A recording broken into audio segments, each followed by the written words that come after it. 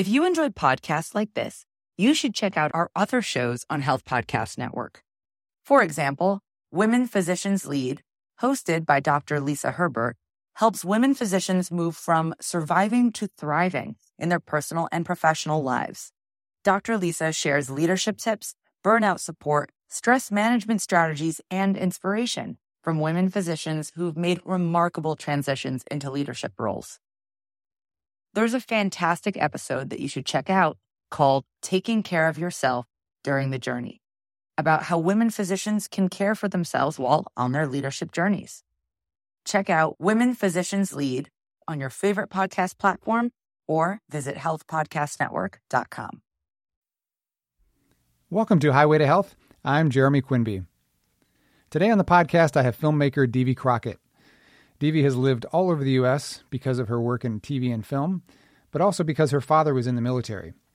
In her teen years, she was diagnosed with a rare seizure disorder, and just a few years back, she finally got a true diagnosis for her seizures, learning that they were hormonally based. So she spent much of her adult life in many different health systems with numerous doctors and specialists, learning so much about herself and about how differently we are cared for depending on where we live in the U.S. In this episode, she shares her plans for a series she's developing in which she plans to look at our health system state to state. She starts out here telling me about how she started in video work. She's very talented and so much fun to talk to. Here is my conversation with Divi Crockett.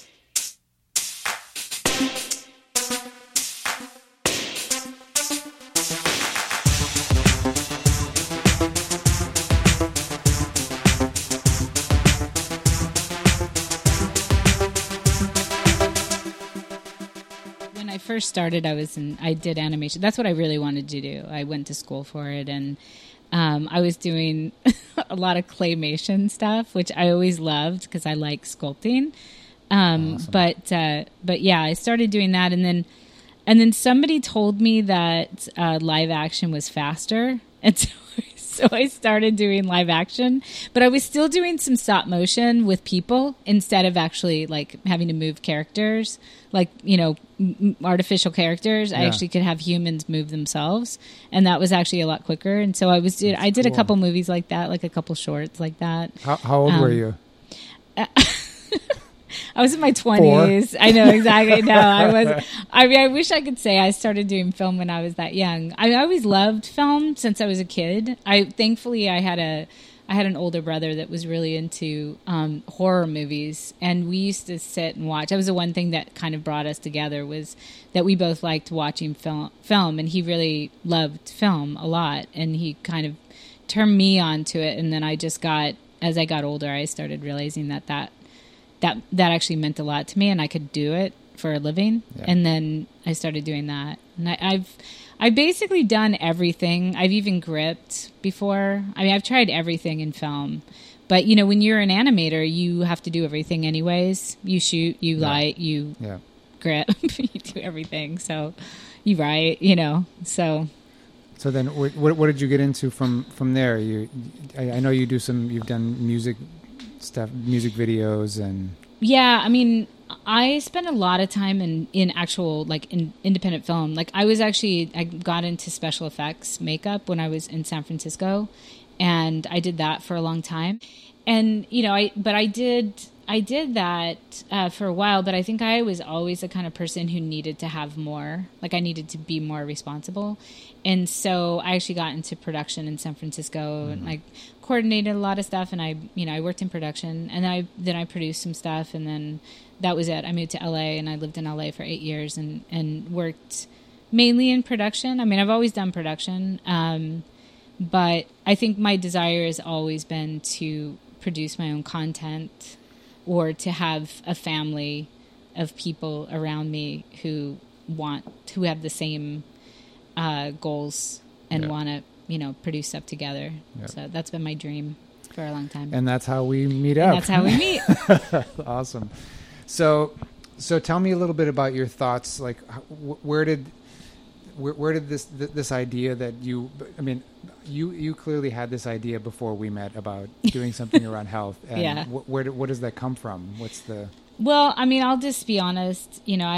I've lived with medical condition that has been very unexplained for a very long time. It's been generalized, and it wasn't until about, I think, like 7 years ago that somebody actually gave it a name. And I have had a seizure disorder since I was a teenager, but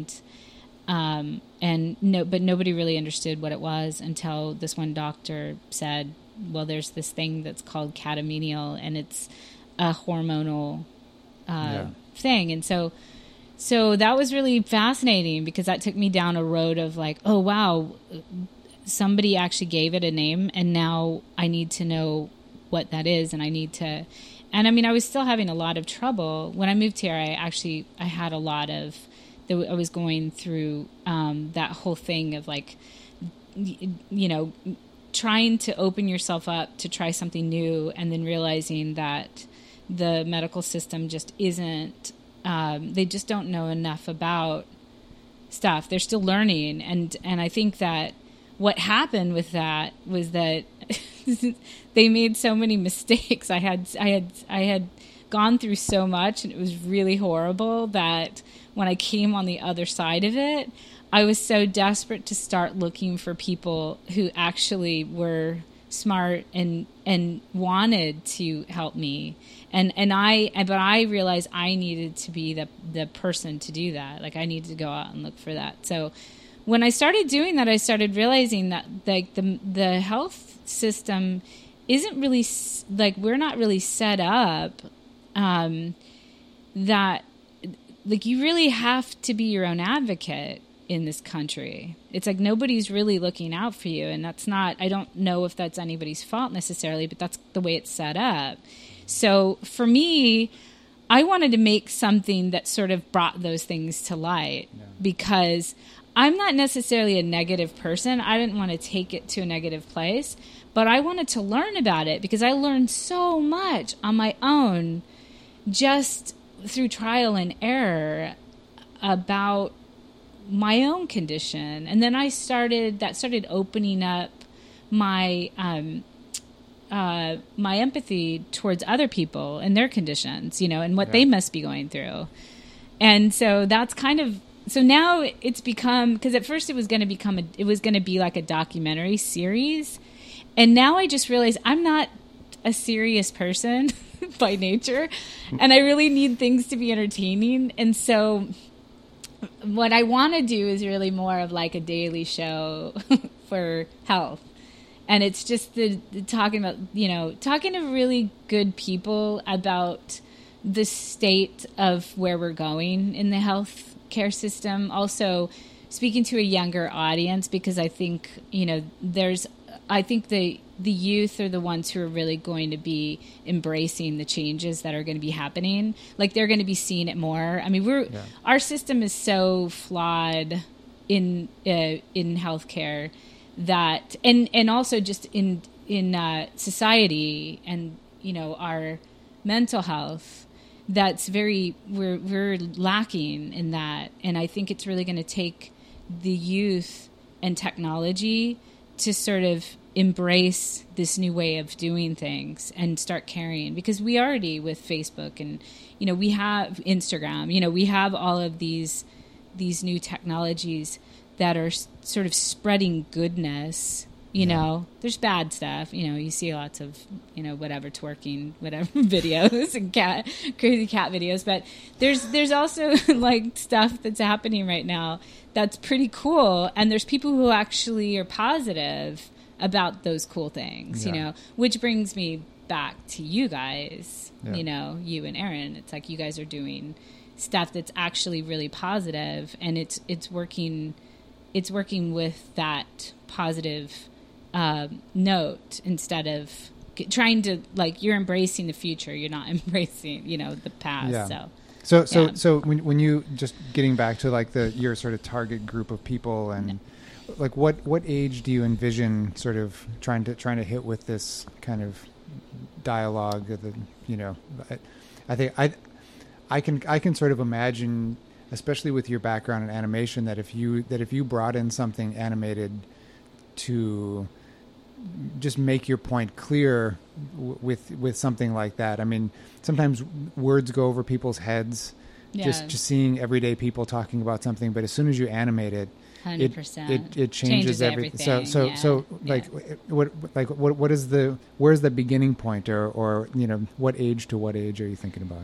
I mean, I hope it reaches everybody. I mean, some of the things that I think about, talking about, are pretty broad discussions. I mean, we've been talking a little bit about it, but my ideal would really be to look at our healthcare system in the United States as a whole and break it down and discuss every state's, needs and issues. Why do we have Colorado made pot legal while other states are not?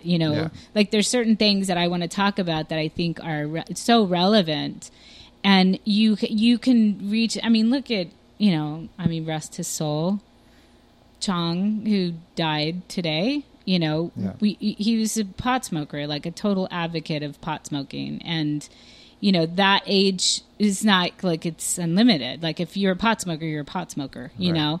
So to me, I think it all just has to do with what you're talking about, what topics you choose to talk about. And what I want to do is I want to talk about the relevant topics. What are things that we're thinking about today? I mean, just in some of the interview, I just have started doing a few interviews with people that I've met that's like at a barbecue and at a diner. I met a girl at a diner, and some of the topics that they were talking about are they're simple topics. The questions that I asked were just like, how do you see health care today, and what would you like to see different in the future? And each person had something different to give. Like each of them thought about something different. None of the answers were the same. And one of the girls was like talking about that food was a huge thing for her because she grew up in the Midwest, and for her there was fast food everywhere, and there was an obesity problem, and people actually made you feel bad if you wanted to work out. It's like because there was so much judgment on it, of like, this is the way we are, and this is the way we want to keep it. Yeah, we want to keep it this way, and that was really important to her. And it's funny because her and I were joking because she works at a diner. Yeah. But it's a pretty nice, you and I went to that diner. So it's actually a pretty hip diner in Astoria. But, and their food is pretty good. They have like Brussels sprout veggie burgers or whatever. The wait staff dances around to bring you the food. They have DJs. I mean, it's awesome. It's called a hip hop diner, which is so weird. It's called Flat Tops, plugging them. But yeah, I mean, it's just funny because, and she was joking, but I thought it was so hilarious. It's like she's talking about, why do we still have trigonometry in school, yet we can't feed our kids well, and that's why or teach them they're how, not smart. Yeah. Like, I mean, it's been proven. I mean, we all know about this, that the better you eat, the more effective your brain works. Yeah. It's like if you're eating good stuff, you're putting good stuff into your body, you're drinking liquid water, these things are these are basic primal things. It's like if you're doing those things, then your brain, your body's going to work more effectively.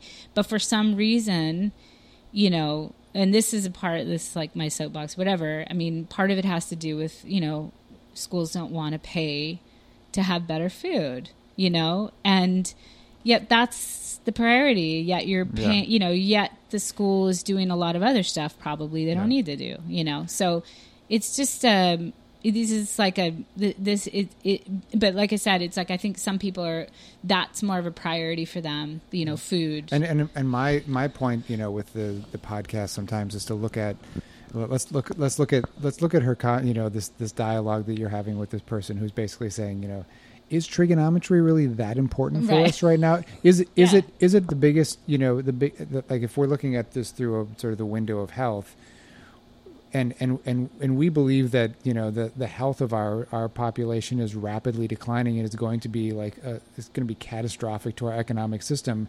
why are we putting so much effort into trigonometry? Exactly. I mean, I'm like, sure why are we learning that? I'm sure there's plenty of other arguments for why we should keep trigonometry and not teach us how to like move our bodies and take care of our bodies. And we'll talk about that on my show, because I feel like the thing that's good about this is like we're not just going to stop there. Like we want to actually make it interesting, so that by bringing a trigonometry teacher in and asking him why he thinks it's important.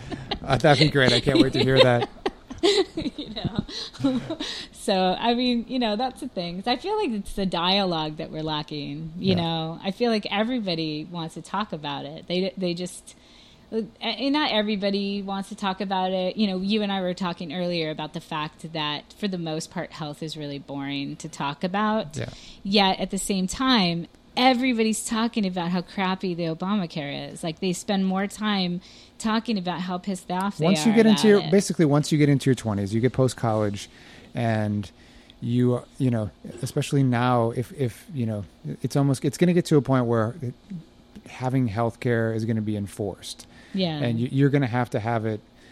And yet the kind of care that you get for that dollar value, it just doesn't seem worth the kind of time. I mean, I spent most of my 20s without health care. Yeah. I was a struggling musician, and I was like, well, fuck it. If I die, right. I'm dying doing something that I love. Yeah. I hope my teeth don't fall out. Like, every time I had like a sore gum or something, I thought, I was like, oh my God, I'm gonna die. I hope my friends take care of me. But I feel like you have like scurvy. Yeah. You think you have scurvy? I had scurvy so many times. I would just pop those vitamin C pills all the time. Exactly. But I think it gets to a point where you're really relying on your sort of social group around you to help you through these processes, like you're going through. When you had this condition and you couldn't figure it out, luckily you knew one other person who was like, yeah, I've had that happen to me before, but otherwise, what do you do? Because of the field that I work in, I end up dealing with so many medical mystery things that, for whatever reason, because I kind of have an influence on, sort of changing a person's sympathetic fight or flight response, it just quiets down. Yeah. And then they go back to their doctor and say, well, I'm going to a craniosacral therapist, and, it's getting more accepted, but they might not say anything because they're afraid of the eye roll, Yeah. It's true. So, I'm, one of my goals is to keep kind of bridging these networks. And if I know someone is going to have, is going to see me and has already been to like 10 other doctors, which is the case a lot of times, I want to get them on some sort of, group channel like we're on together, using a sort of encrypted app type thing where we can like share information with each other. Yeah. We can have your medical stuff on there. We can give you articles and resources, and you can just tell us how you feeling. Like, once in a while, check in.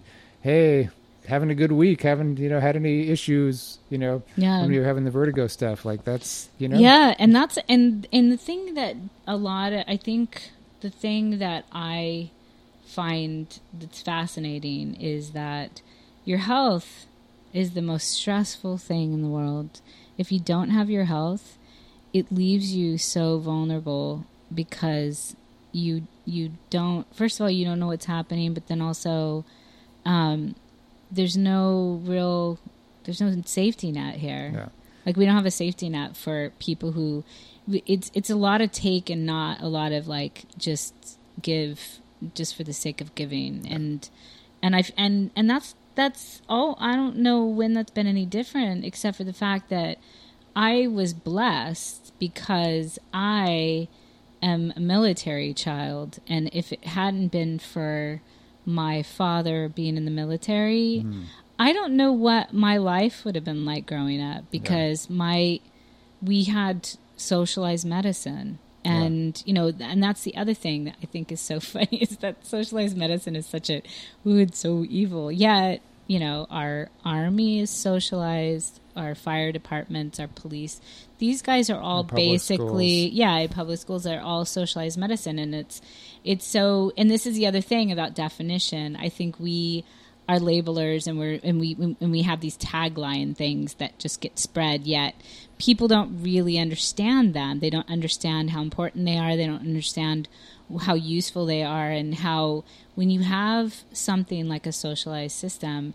you actually take away that economic issue and you actually make it more of a, we can call it welfare, but it's actually it's more of a place where the doctors and the people who are the support, they actually are there because they care versus they're just going to make money from it. Yeah. And it all affects, I was just talking to this guy today, a friend of mine who is, and I was telling you about it, but I've got this friend who works in rehab, and it was so interesting because he's telling me the story, and I would have never thought that rehab could be a money-making place that like people get into it because they want to make money.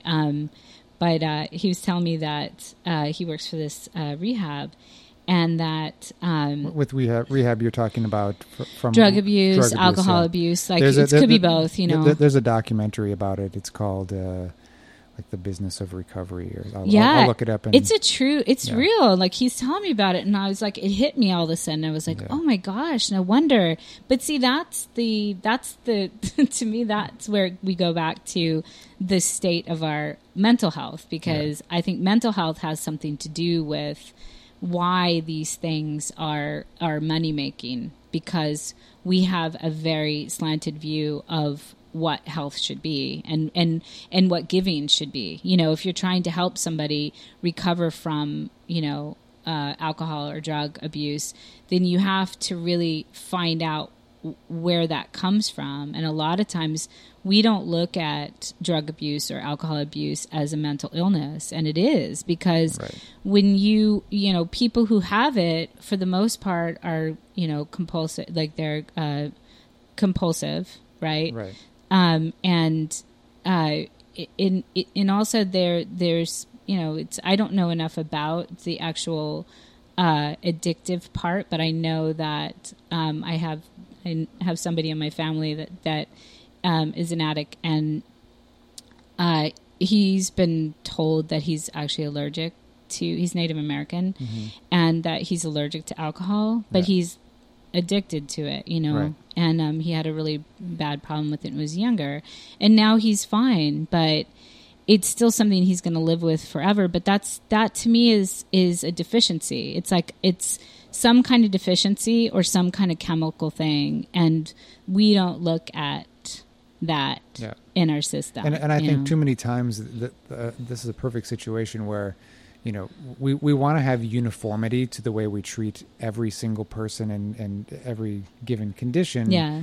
And yet, we have all these genetic, varieties that, basically, you get forced into sometimes trying something for a drug that's really going to be the worst thing for you. And I mean, we were talking about this earlier with you, like you were given something that, as to deal with your seizures, which you talk about, but you basically found out later in life that it's highly addictive, and you basically, now that you're older, you can't get off of it. Right. Yeah. I mean, it's funny too, because that's where we go back to where we trust medicine so much. We've gotten to the point where we trust them so much that we don't understand that it is a practice. Like, they're learning as they go. Yeah. And in fact, the majority of the time, more about what they're doing than they do, because they're not you. They're not going through what you're going through. Yeah. They're just trying to understand it as a science and not necessarily as, a personal, a personal experience, Yeah.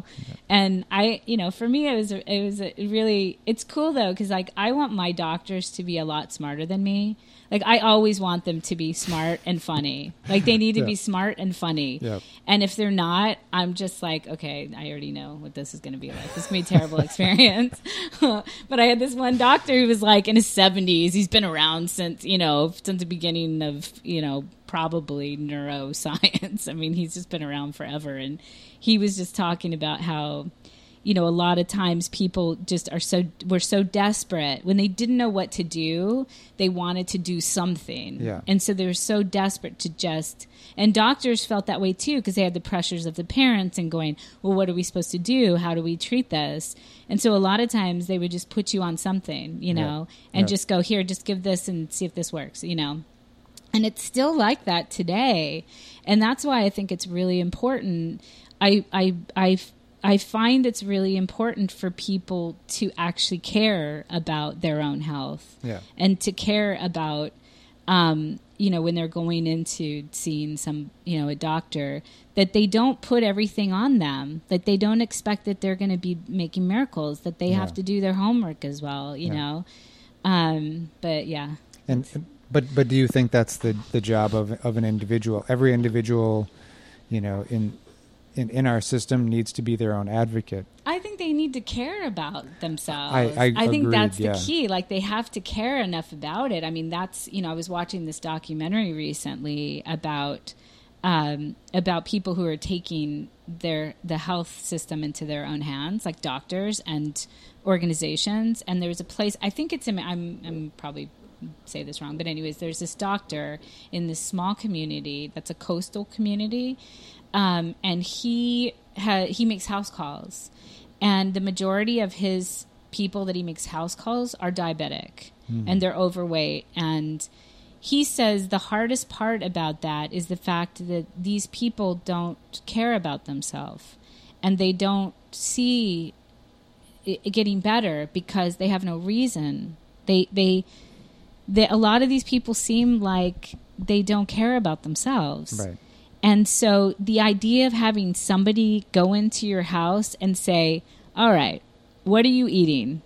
Are you getting up? Are you exercising? So next week you're coming to me and I'm not going to see you, and I'm not giving you any more drugs until you come here. And to me, that action of having somebody care is the start of it, because, you know, my partner, friend, Dr. Aaron, who you know, has said that he thinks like, you know, first visits with doctors should take place in your home. Yeah. That basically you should get the information of just looking at this person's environment. Yeah. And that's the base of where, you know, you don't necessarily have to judge everything based on that, but if you see certain kinds of behaviors that you know are tendencies for this person, it's you know it's there. It's part of their intake. You can even ask them questions within their home about stuff that they're doing. You could ask them, could we you know, show me your you know, basic foods that you like to eat on a daily basis, and you know, and if they say, like, you know, broccoli and spinach and stuff, it's like, I don't see any of this in your refrigerator. You're like, okay, you're gonna go through. It's like that'll really embarrass you, right? To actually have them come.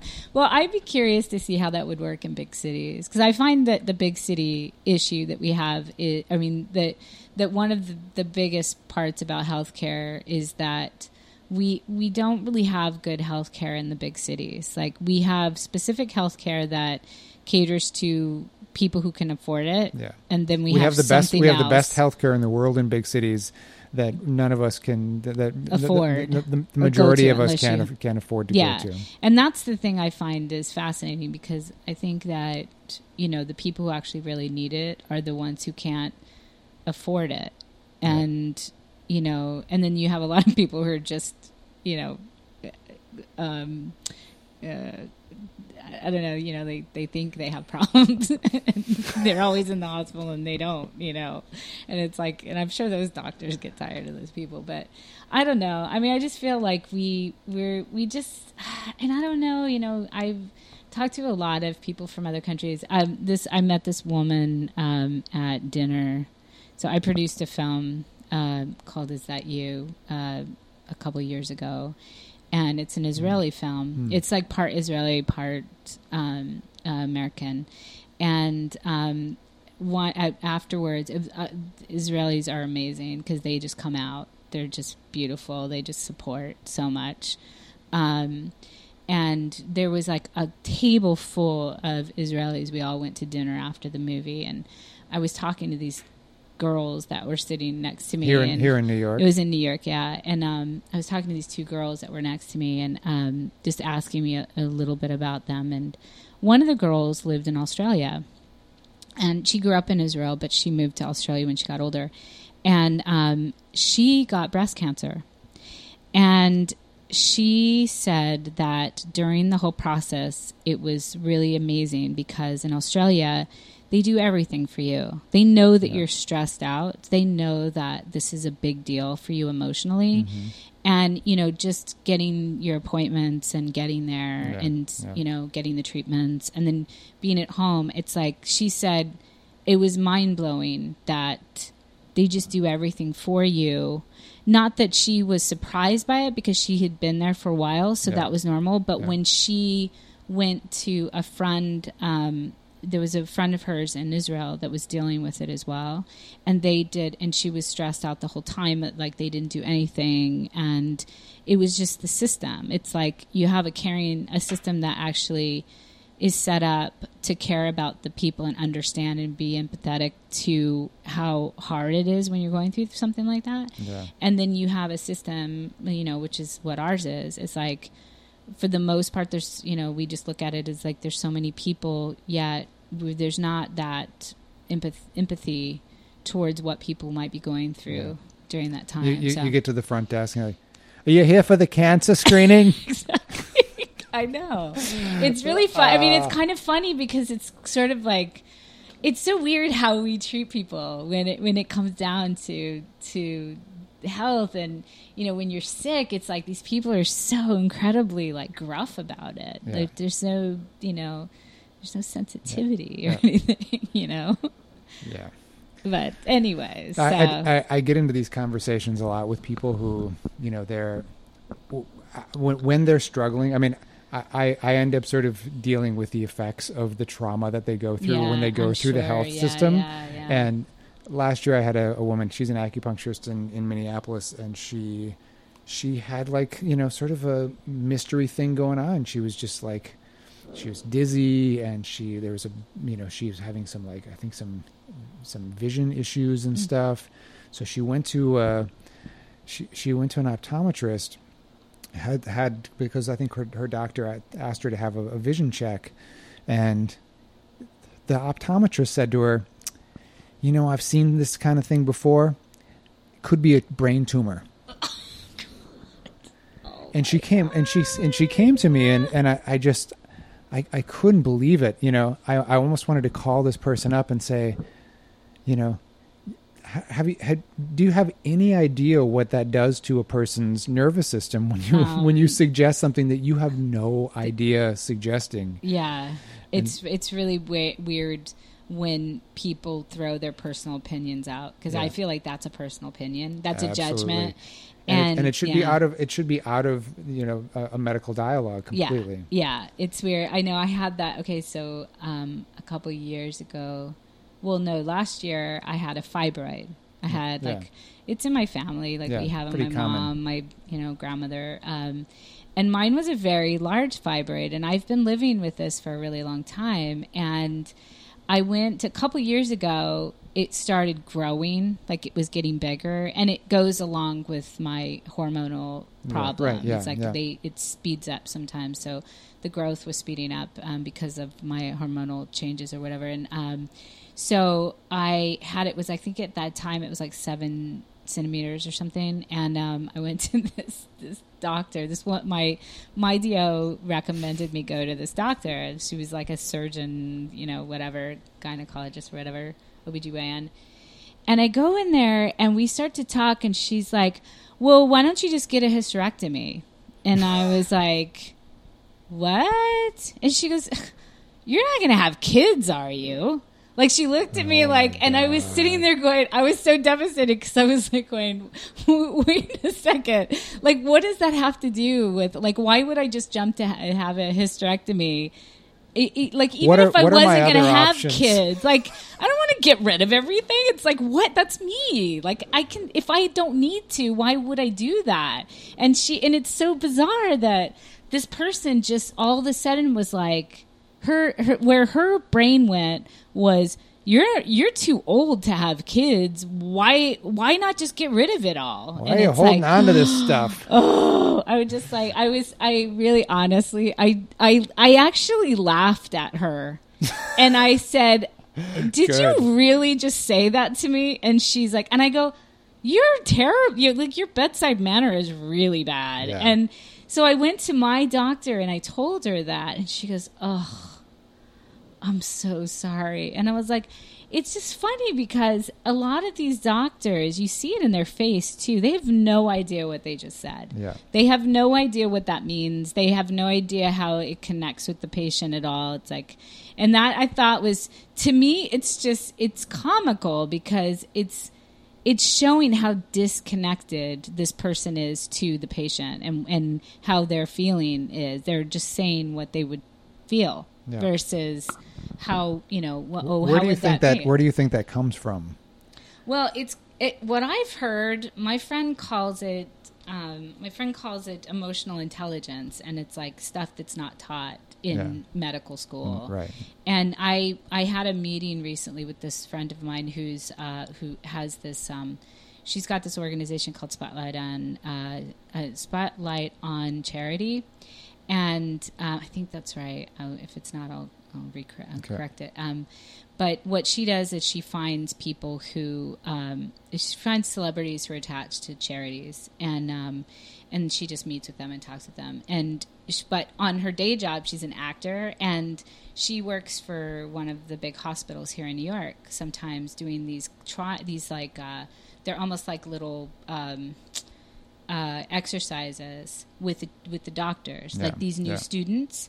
And she comes in and she's a patient, and she has these horrible, like this whole series of dialogue that she's supposed to play out. Like it's just a little dialogue thing that she does, and it's all trying to get the doctors to pry, for them to pry more into what the problem is and to get down to the meat of it. Like there's abuse, like there's a woman who has abuse.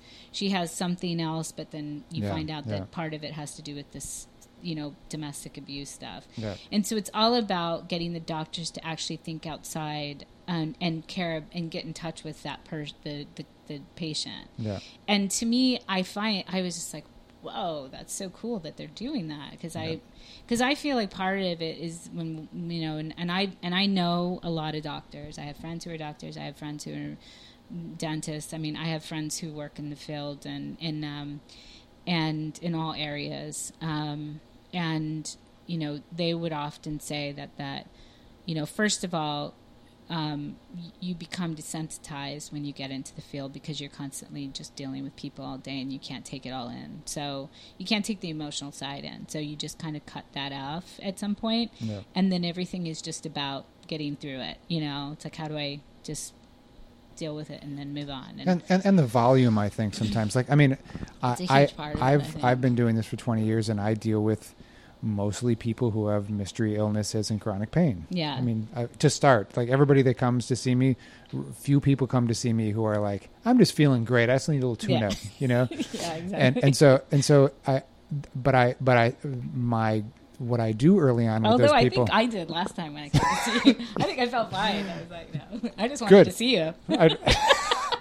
I just wanted to hang out and talk. I'm at that point. My New York trips are like that, because like that's part of it. But I deal with a lot of that. I've dealt with that for years. But I feel like when I get somebody who clearly needs that kind of attention, I block off extra time. Yeah, I know I'm going to spend a little extra time talking to them, and they need.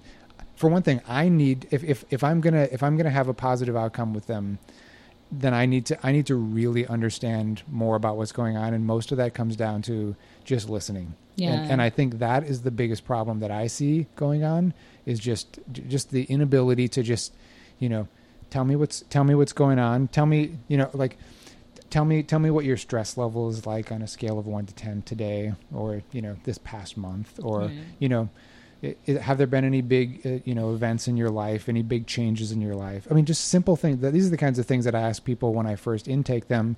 But if I haven't seen them for a while, I'll ask them again. I'll say, they come in, I'll say, how you doing? How you feeling? How's your body doing?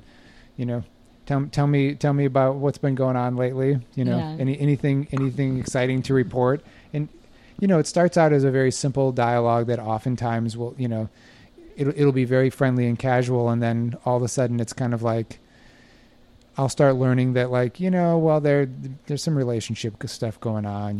Their husband's not really helping them that much with the kids as much as they hoped. They were trying to work on some stuff, and there's a lot.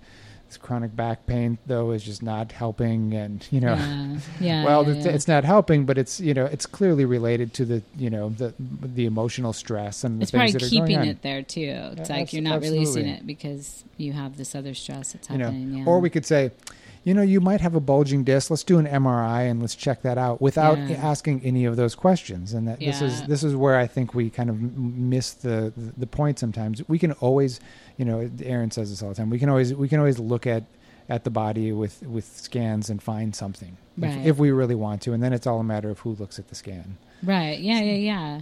And sometimes I think I'm happy that I've done certain things. Like I've dislocated my shoulder a few times, and that shoulder has had like torn rotator cuff, and I have to say that I was very happy that I took the route I did, because the doctor, and thankfully the doctor that I was seeing, the surgeon, the orthopedic surgeon, she was great. She was a sports surgeon, and she was like, I don't really think that you should have surgery because it's pretty, it's a big surgery, and you're at a point where you might be able to recover. I mean, maybe it's always going to be torn, but if you could strengthen it. So I kind of took that as a challenge, and I basically went to physical therapy, but it was just so intense for me. I couldn't do it. And so I did acupuncture, and I hated her for a while. Like, I hated her for like a month. She did it to me every week because it hurt. Okay. It was really, and it wasn't even, it was crazy because, and I tell people this and they don't believe me, but I don't care. I knew what happened to me. I was in a lot of pain with this rotator cuff, this tear. Yeah. It was really difficult, and emotionally I was like a wreck because I just couldn't sleep. I was wake up crying because you roll over on it or whatever, and you couldn't take enough drugs to do it. I would have had to have taken heavy crap. So many of them. Yeah, it's really crazy when it first happens, and I had it for a while, so I decided, I was like, you know what, my doctor, my DO was just rocking awesome. She recommended this woman, and she did it a couple times, and I was just like, every time I was done, I was like, I am not coming back here. I wouldn't even talk to her. She would do it, and I was so angry at her, even though it wasn't her fault. It was just the nature of, because it didn't hurt where it should have hurt. Like, I was fascinated by that. Yeah. It would hurt down below my arm, and it would be like this throbbing, horrible thing, and I would be like, what is it? Oh, I know. It would be so frustrating. And every week I would say, I'm not going back, and then all of a sudden I'm sitting at her door, waiting for her to come out and get me.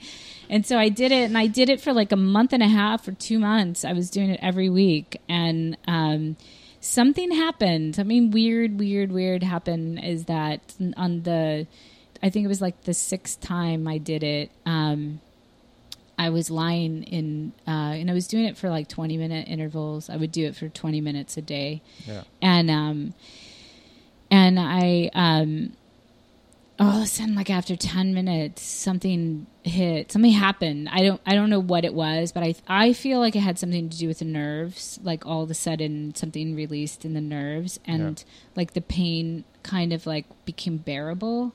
Like, it was really weird. And so then after that, I was able to actually move it. Like, I was actually able to push through the pain, because I think prior to that, I just didn't have emotional capacity to push through the pain. It just felt miserable. Yep. And something happened with it. I can't even explain it. I just remember hugging her afterwards, going, finally, like, something happened. Like, I feel like I don't hate you anymore. I don't hate you anymore. I know. It was so funny. It's like, and she was so nice about it, because she just saw me every time. I was like so miserable every time, and And then after that happened, I finally talked to her about the fact that this whole time I've been struggling so bad because I really wanted to be able to do this on my own. I really wanted to be able to work on healing it on my own and doing whatever I could without surgery, you know.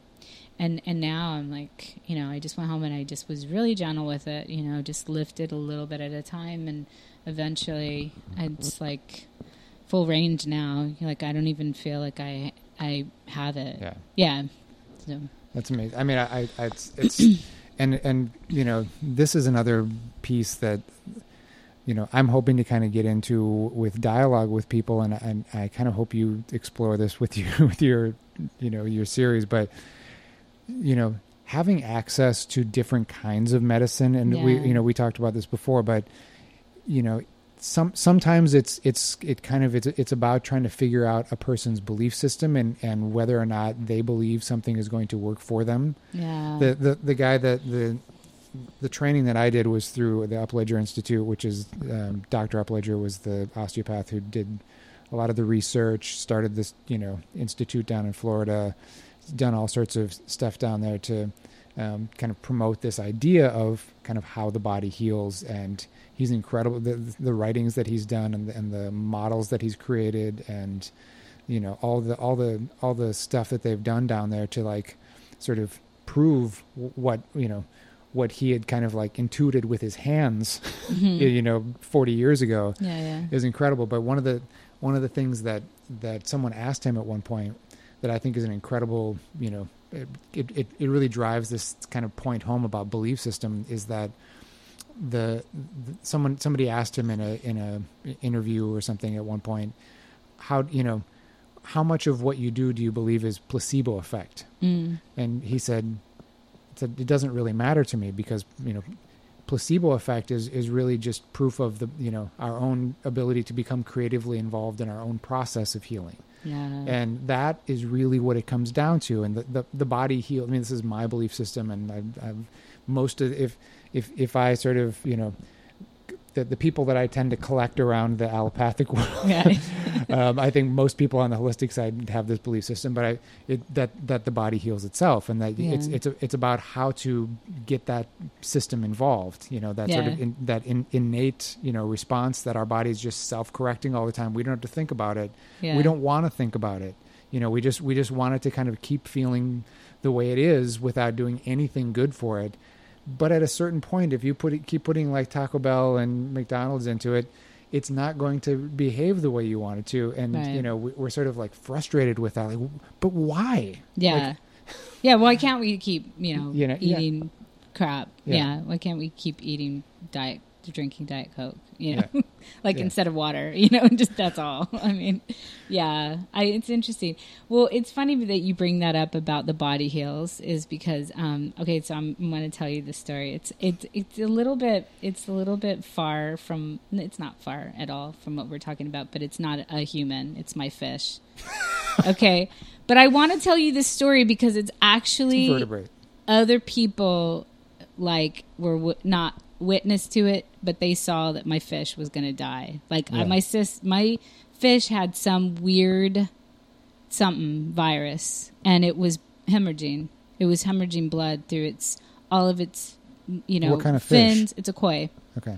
And it's big. It's like that big. It's a boy. It's like really big. And I literally was, I mean, I didn't know what was going to happen. I didn't want it to die, but I also didn't know enough about them to know their healing process or whatever.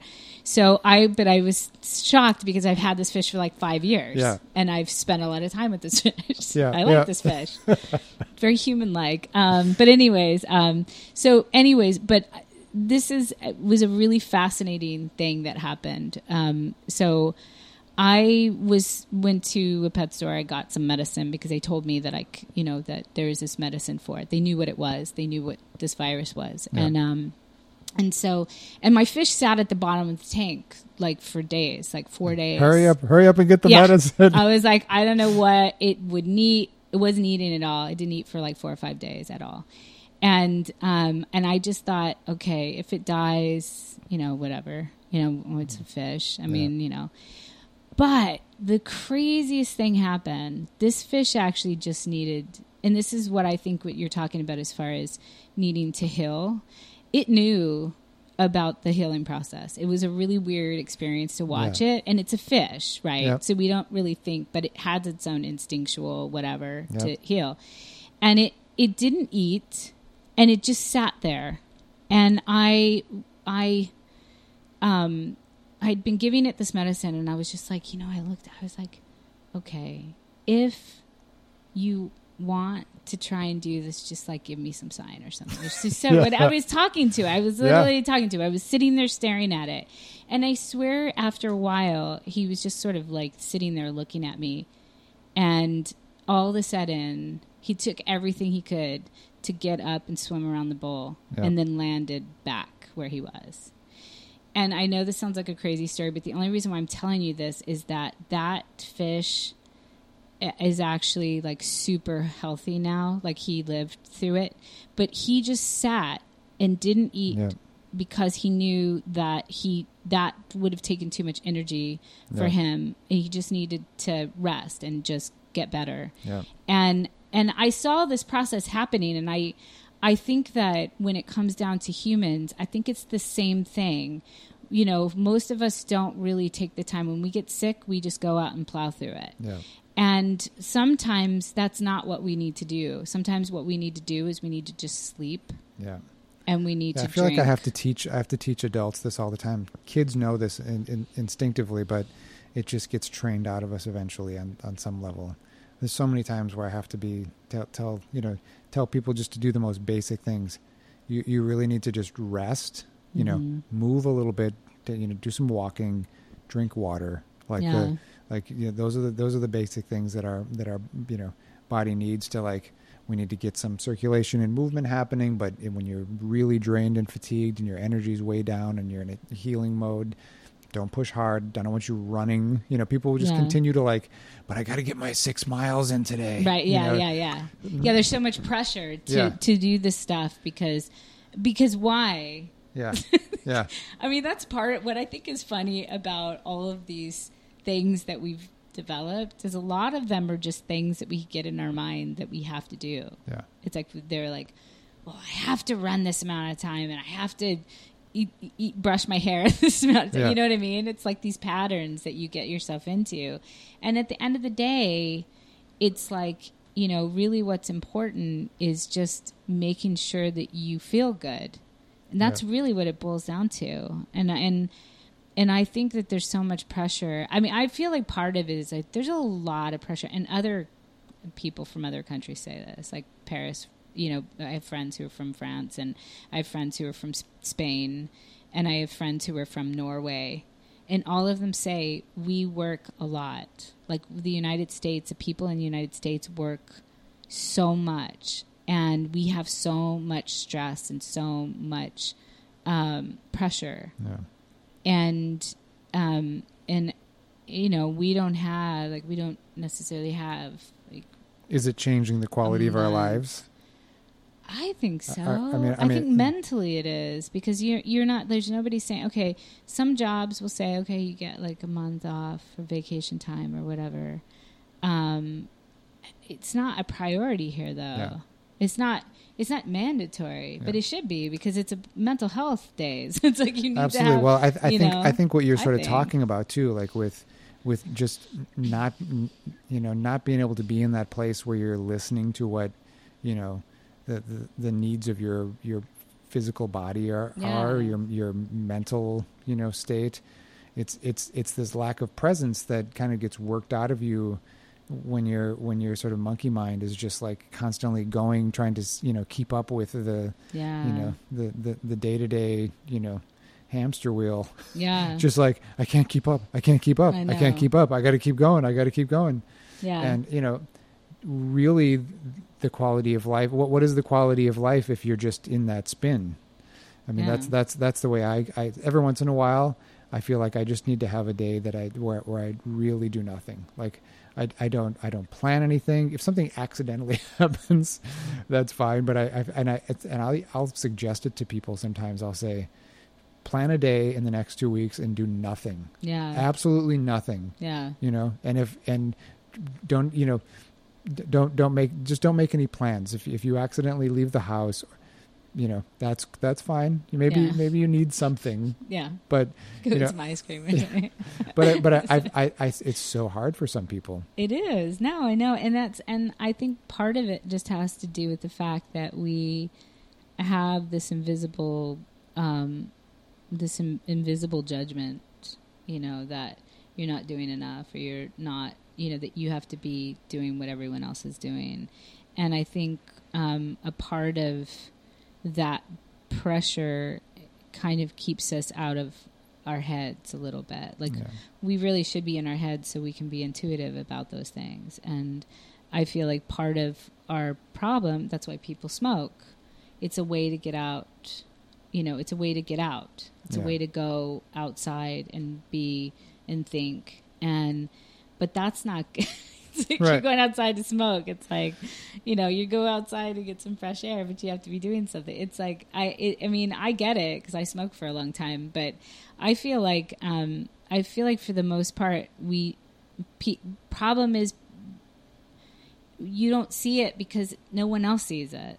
It's like you're doing what everyone else is doing. Yeah. So that's like a complete, that's a difficult thing to change if everybody is, working really hard and isn't giving themselves any personal time and taking care of themselves. Then you feel pressured. You have to do that too. But really a healthier environment would be, in a healthier culture, society would be that people actually don't worry about what other people are doing, and they're just doing what they need to do. And I also feel like a lot of this comes from the culture of this. We all live in our own individual spaces, mm-hmm. and we're like in this bubble, going through our own stuff. Even with our health issues, I understand sometimes you don't want to talk about it with some people, but I think when you end up sharing it, you're like talking about fibroids or something. When you end up sharing, you're like, you'll find 10 other people that have had fibroids. I know just like 20 people that I just are just friends of mine who have them or know what they are. You know, and it for my job, I had a back issue. It was pretty serious. Like I really thought I was not going to ever get better. Yeah. And so when you like it allows me to treat all those people better because when someone comes in with any kind of chronic pain, I know what that's like. Yeah. And I can at some point either share my story or, help them understand that I know exactly what it's like to be in that space. Yeah. I know what it's like to feel like completely drained and fatigued because it's just wearing on you and you don't feel like you can keep up with your day-to-day stuff, and you start getting depressed and you start, questioning all these different things. And that's, I think if people understand that you've been through it, it kind of doesn't make it as bad. It's like, oh, but you're totally fine now. Yeah. Well, and that's a funny thing because I think when I was younger, up until I would say until I've been older, I feel like I've always been this way up until recently. I've always looked at my, health as a very private thing, and I never really talked about it. And that was actually a fine space for me. But the truth was, as I started realizing that I was actually using it to hide a little bit behind. It felt like this little thing that was sort of my dark secret or whatever. And the truth is that I created more drama around that. And I think that that's what happens sometimes. It's like when we don't bring it out into the open and we don't talk about it, it actually becomes more of a issue. Like it becomes more of an issue internally for yourself. Like it's a bigger deal than it is. And so I think when you do talk about it, because that's really taken me a long time, but that's also like here, that's this. Yeah. That's your head. Like that's your brain. That's your mental state. It's like sometimes you can't see these things until something happens, and then you realize, oh, I've been doing that. Part of what changed for me is I took a writing class, that was called, what was it called? I can't remember. It was a class about breakthroughs. It was basically to help you start writing again. And a friend of mine had recommended it, and it was like a 6-week class. And I started taking this class, and this teacher was having us do these assignments. And it was a pretty small group. It was like 8 to 12 people. I mean, it wasn't very much. And one of the things he talked about was the drama that we create in our lives. And you know, there's all kinds of dramas that you could have, but a lot of times, you know, those dramas actually create more problems for you because they make you hide behind them sometimes. They take the place of the life that you'd like to lead. Exactly. That's true. No.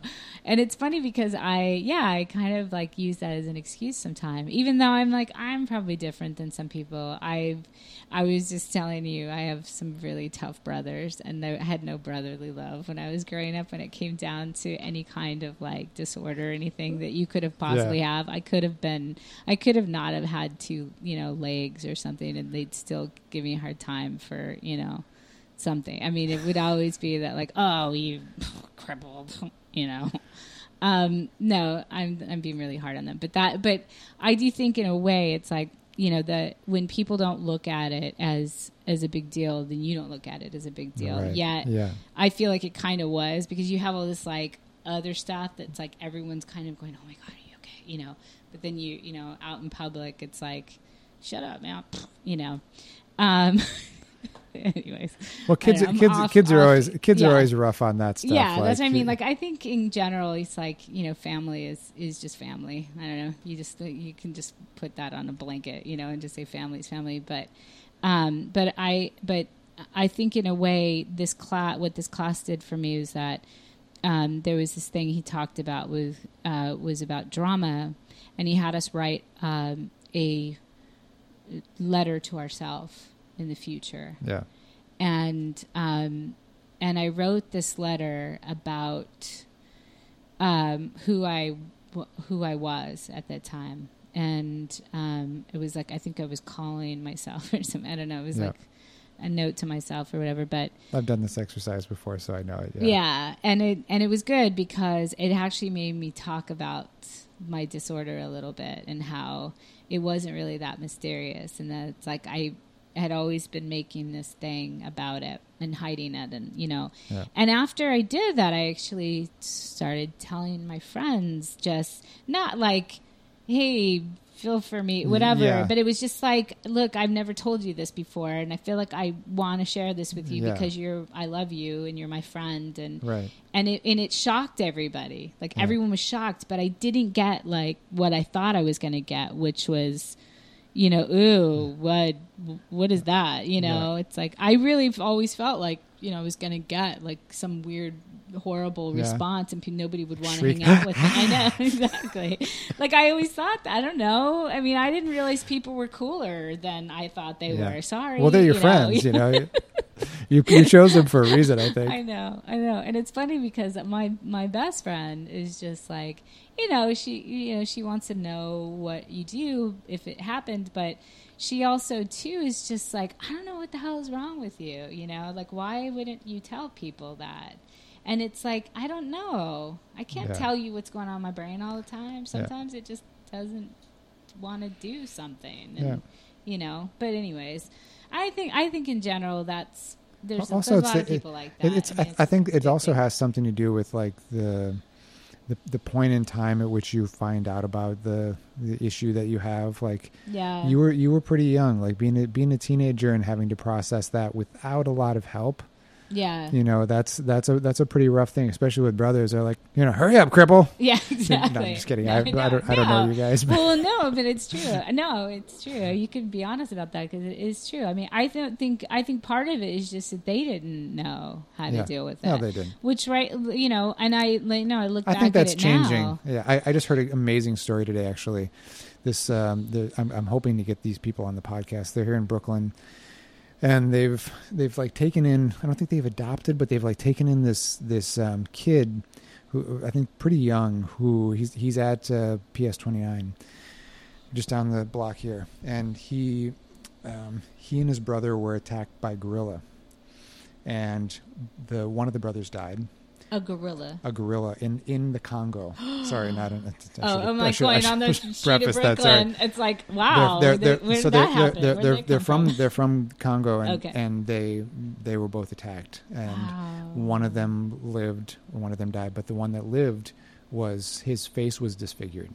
Wow. And so he's here in the States. This family's basically paying for all of his medical care and basically trying to, deal with, getting him back to a place where he's, I think there might be some functional issues going on as well, but also just, visibly, that he's looking a little bit more normal, because apparently I have no idea what he looks like at this point, but he's apparently very hard to look at, and so he's at this public school, and I don't know anything about the age, but they've had to basically have all the teachers talk to the children about this kid and about, what's appropriate to say to him, and, how to deal with, their own discomfort with, what they're going to see. Yeah. And the fact that they're doing something like this. Yeah, it's wonderful. I mean, I had a kid in my high school who had some facial disfigurement, and I feel like, people probably made fun of him. Oh, it was terrible. I know, and that's what I'm talking about as far as,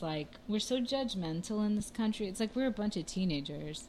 Yeah. Everybody doesn't, we don't, if you go to other places, I'm not talking about every place, but I know in certain parts of, especially in Europe, there's, in France, I just know because I have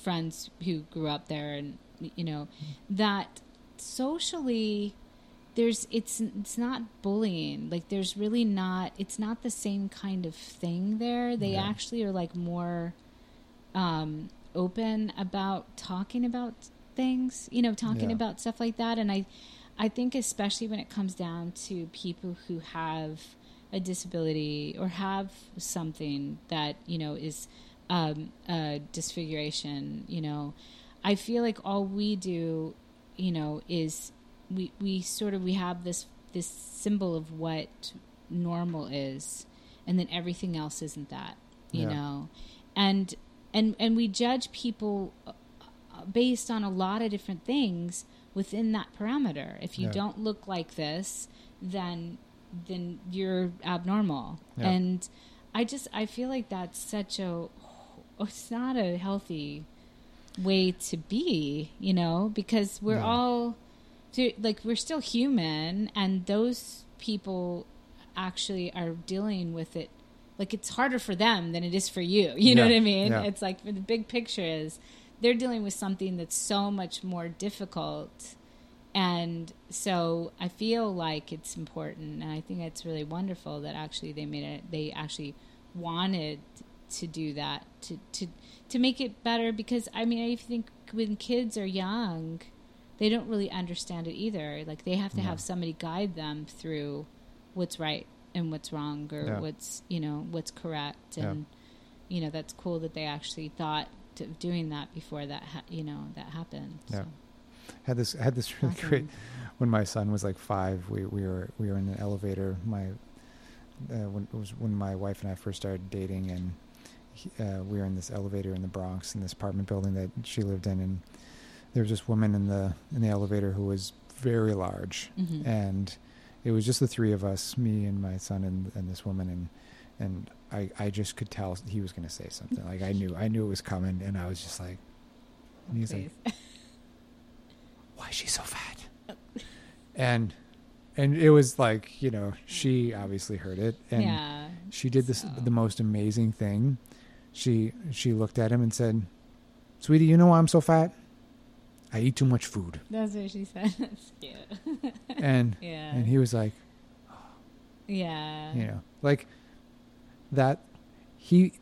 Basically he was wondering, know, and she addressed it very just plainly. Yeah. She didn't get into I eat my feelings and all the reasons that she eats all the food, but just that she addressed it very plainly. I thought that was amazing. Well, and also too, with that, it's children, they don't know.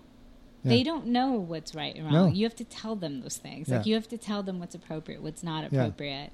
And I think that I remember I remember so many times. It's like I don't have kids, but I have like younger brothers and sisters. I have 2 sisters and a brother that are they're all 3 younger. And so many times, you go through something like that where they'd see somebody who would have, or missing a leg or, just whatever. And then that would be their obsession almost. It's like they want to know what happened. Yeah. And a lot of times they might say it out loud, it's a variation. It's a curiosity. It's a curiosity. Of course. And it's like, but it's the way that you deal with it. You know what I mean? Yeah. Because I think some parents, what's crazy to me is that the parents feel that way. Yeah. You know what I mean? Yeah. When you get to a point where the parents they're being children too. Like they're looking at it as if it's the first time they've ever seen somebody that's like this. And, and I mean, that's the part that I find is difficult because we need to be, we need to be an example, for the kids because they don't, they're just like you said, they're just being curious. Yeah. And, I'm excited to see what you're going to explore with this this series because I mean I feel like it's the most basic. Like I really the thing that I think I struggle with our culture in general is just really addressing each other as like human beings. Yeah. Like seeing like accepting the variation. Like this all this the way we even sort of define how we should be, like Donald Trump using like talking about women as 10s or 9s or whatever. Yeah. That mindset is so ingrained in the culture. And like, he's just he's just on a stage saying all this stuff, but it's happening all over the culture. And like, if you are in a 7, like that you feel like you shouldn't or whatever, however you grade yourself, the way you think about yourself on that scale. Like I have this idea of myself as like, just like I've never really thought about myself as being like anywhere towards the top of the scale, and just I'm fine with that. Yeah, like and that's I don't want to think about that scale. It just makes me sad. Yeah, But no, I know it's true, and I feel like those kind of that especially with something. Like I always think it's funny that that's even coming out of his mouth. Oh my God! Because I mean, not to go down that path, but it's just it's strange sometimes where we have it's a really strange opposing. I can't understand how somebody like him can be that judgmental, considering how he is. Like, and he has no problem saying and feeling the way he feels, even though, you look at him and you're like going, he just looks like a mess. Yeah. Like he just, and people have all these different variations on how they view themselves on this kind of scale. And he thinks he's like way at the top. He has no problem he thinks he's a 10, and, but I think just culturally, if we get into this, I mean, I work with, I feel like, what's really interesting about, I don't know, the kind of work that I do, because I'm like so directly in contact with people's bodies like all day long. Yeah. And I have worked with every body type imaginable. Just like, sure. And I feel like everyone has some sort of beautiful aspect of them, like physically. And I feel like a lot of times the people who just spend so much time like obsessing about like one body part that's not in that sort of category of 10, they have like thick ankles or something. And so they think like, oh my God, I'm never going to, and they like do all these things to try to like deal with it and sometimes get surgeries and stuff. Yeah. Instead of just like, like the fact that we are just alive in general, it is just like, it's incredible. Like when I just having had children, having created a child, like, you almost can't believe that it's possible. It's like, I almost can't believe that actually happened. Right. We thought about it and it happened. Yeah. And like and they grew. Yeah. Like, and they really grow a lot. Yeah. Like, I know they grow fast too. And there's a huge spurt. Yeah. And out of this cellular material, it's like, it's incredible. I feel like people just, get into this. I mean, this is also a cultural thing, but they get into this mindset of like, I feel like we're kind of like a victimized culture of like never having enough, you know, Yeah. like there's something that I just didn't get. Yeah. You know? Yeah. And that like, I think that's our unhealthy mental states, because I feel like that's a cultural mental problem, because I think, you know, for the most part, you know, we used to have little, like for a very long time. Yeah. People had little, you know. I worked on that show, Tiny House Nation, and I was working with Zach, who's actually, you know, he is on the forefront of tiny houses. Like he has one, and he really supports them, and he goes to these conventions, and but we were talking about it, and he was saying, well, you know, and I was talking with a few of the people on the show, in the people who are actually getting their house made. Yeah. And we were all discussing tiny houses, and we were joking that it's just now that we haven't had tiny houses.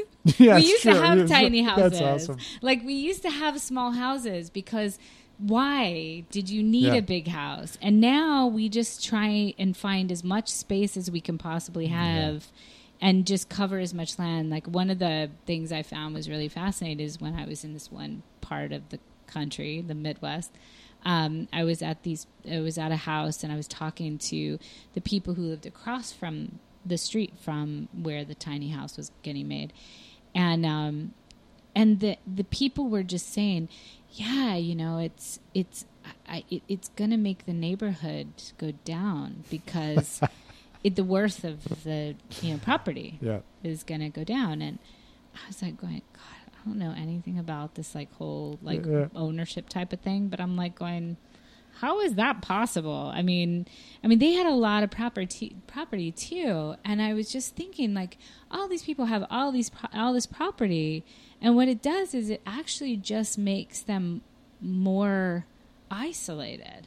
Yeah. It doesn't actually connect them. Yeah, within houses, I mean, we've made a point of kind of living in places where we're kind of basically on the same floor. I think I mean, you know, there are times when you need a little bit of your own space, but when you have like these multiple floors, you can be on like, you know, the third floor, and, you know, your child can be in the basement doing whatever. And, you know, to some extent you might want that space, but I think, you know, if you're really, you know, going to, you know, grow a relationship in any way with someone, you need to kind of be in each other's business a little bit, you know?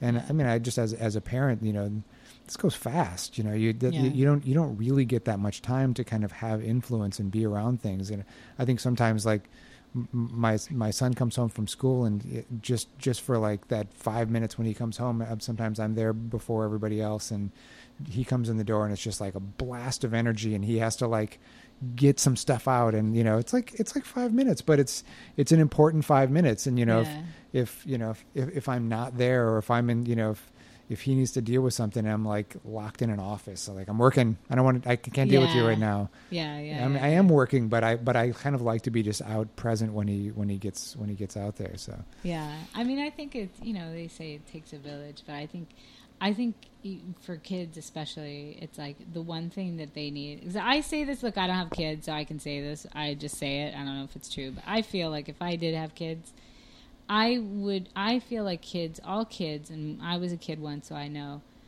all kids want is they want you to be there. That's it. Yeah. They don't care how big their place is. They don't care how small their place is.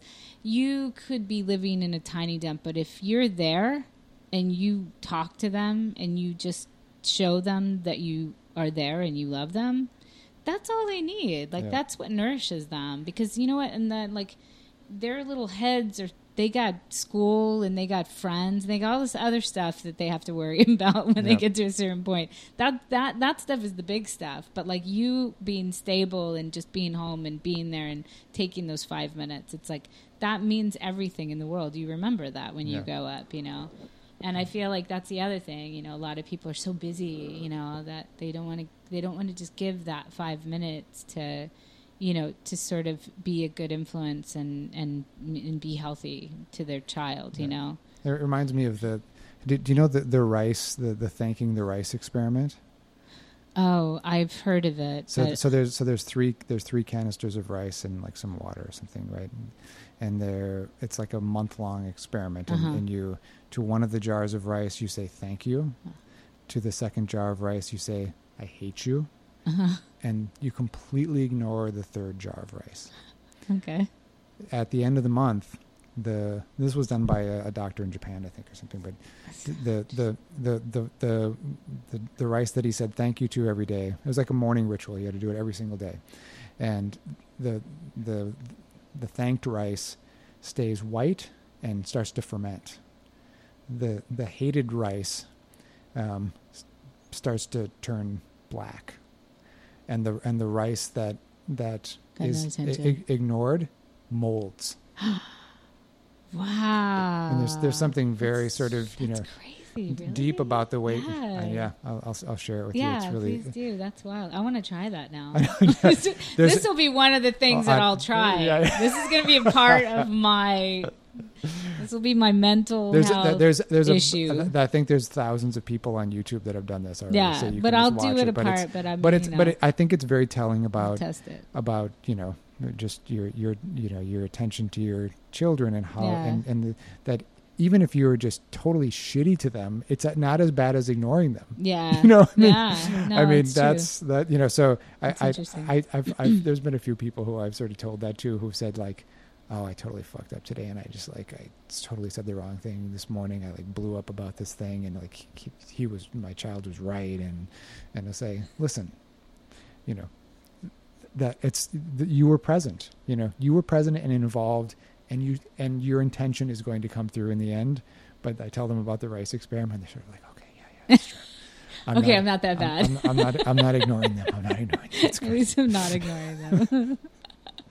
That's cool. That's a crazy. I love stuff like that, though. Yeah. I love tests that have something to do with, I don't know, with the discovery.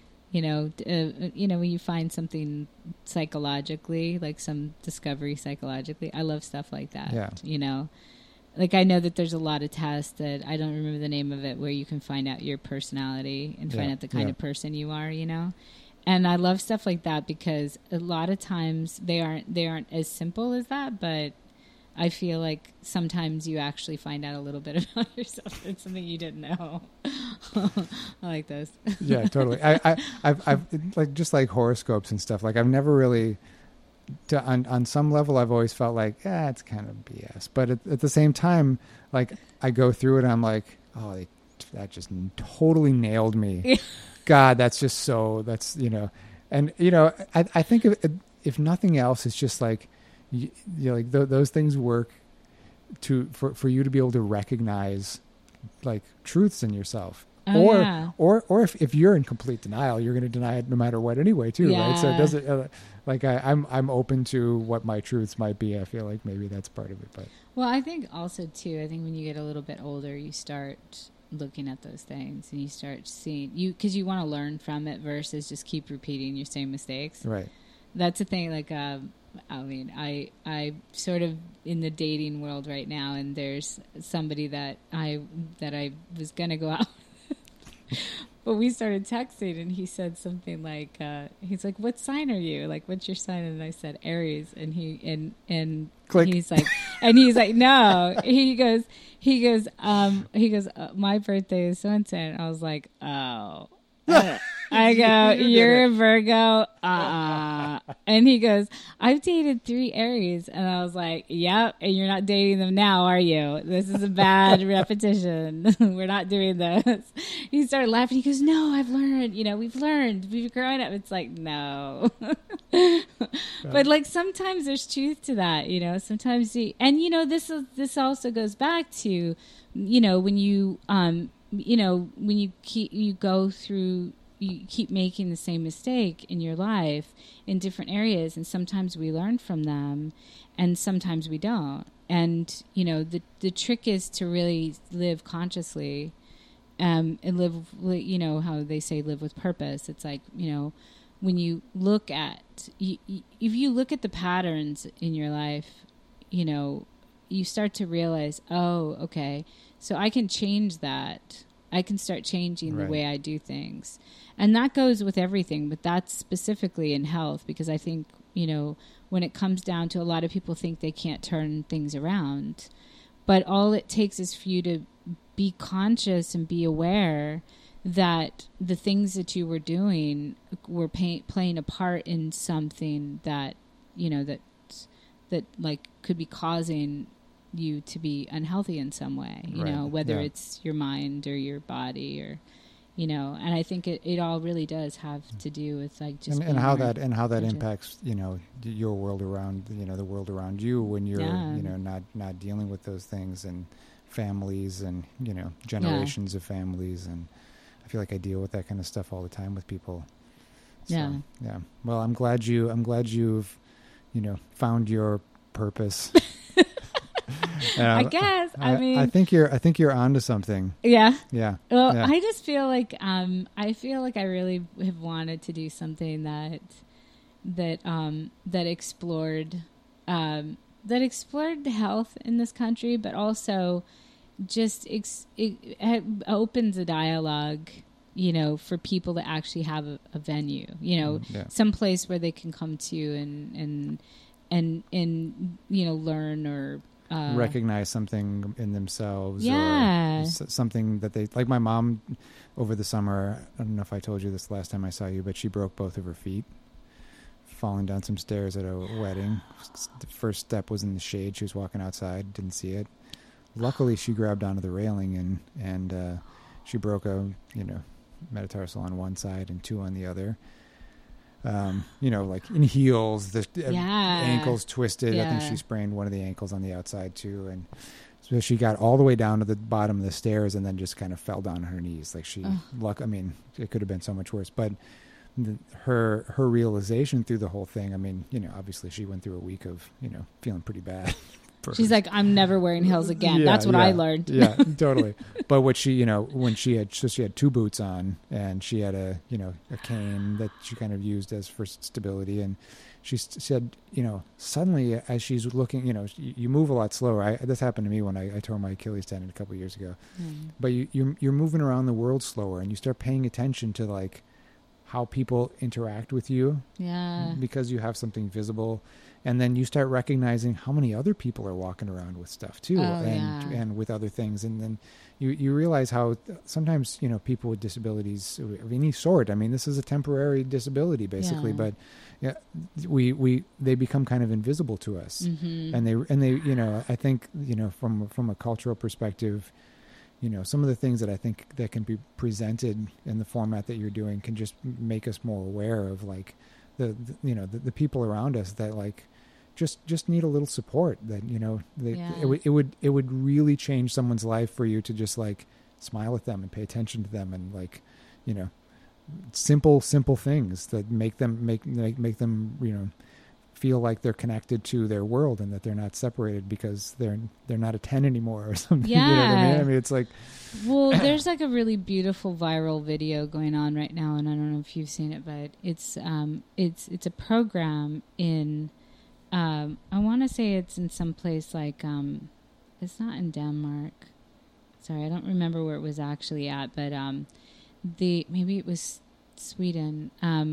It's a program where at elderly homes, students can come and live in the home for free, but they have to interact. I just saw that, yeah. And the thing that's so beautiful about that is that, you know, not only do these people, you know, who are in these homes get to have people from the outside world come in and, you know, be a part of it, but also these students come in and they start to see how important it is to sort of engage with the elderly, because they have so much to offer. Yeah. I mean, the United States isn't great about the elderly. Like, we put them away and everyone's just fine. We forget about them. And it's like, but for the most part, they're super cool. Like, they've seen a lot. Yeah.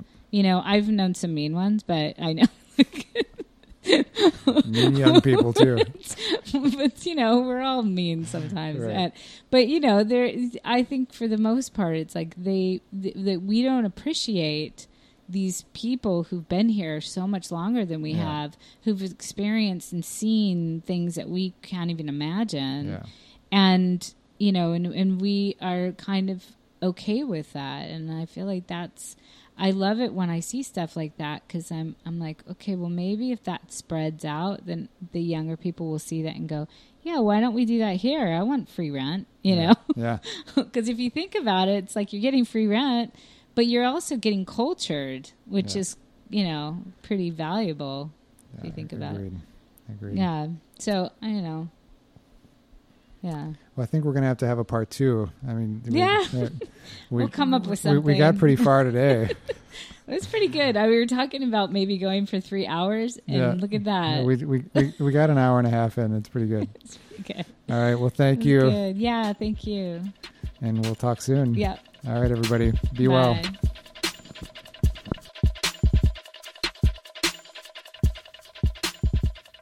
That was Divi Crockett, folks.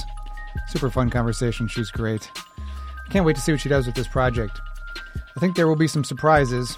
There's a huge spectrum of experience in our healthcare system, and I have yet to see anyone who's interested in exploring this topic in quite this way. It's potentially a very charged topic, and I feel for people working in health systems at this moment because of all the uncertainty about what's being covered, who's covered, whether or not care is reimbursed, and how we solve the challenges of providing quality care in a system with so much confusion. Let me know what you thought of this conversation and topic. We're just getting the podcast off the ground. I'd like to have more guests like Divi who are putting their time and effort into projects like this. People with insight and experience trying to figure out ways for us to take care of each other and be better humans. If you have any questions or comments, email me at jeremy@highwaytohealthpodcast.com. Be kind to each other, take care of yourself, and be good to your planet. Be well, my friends.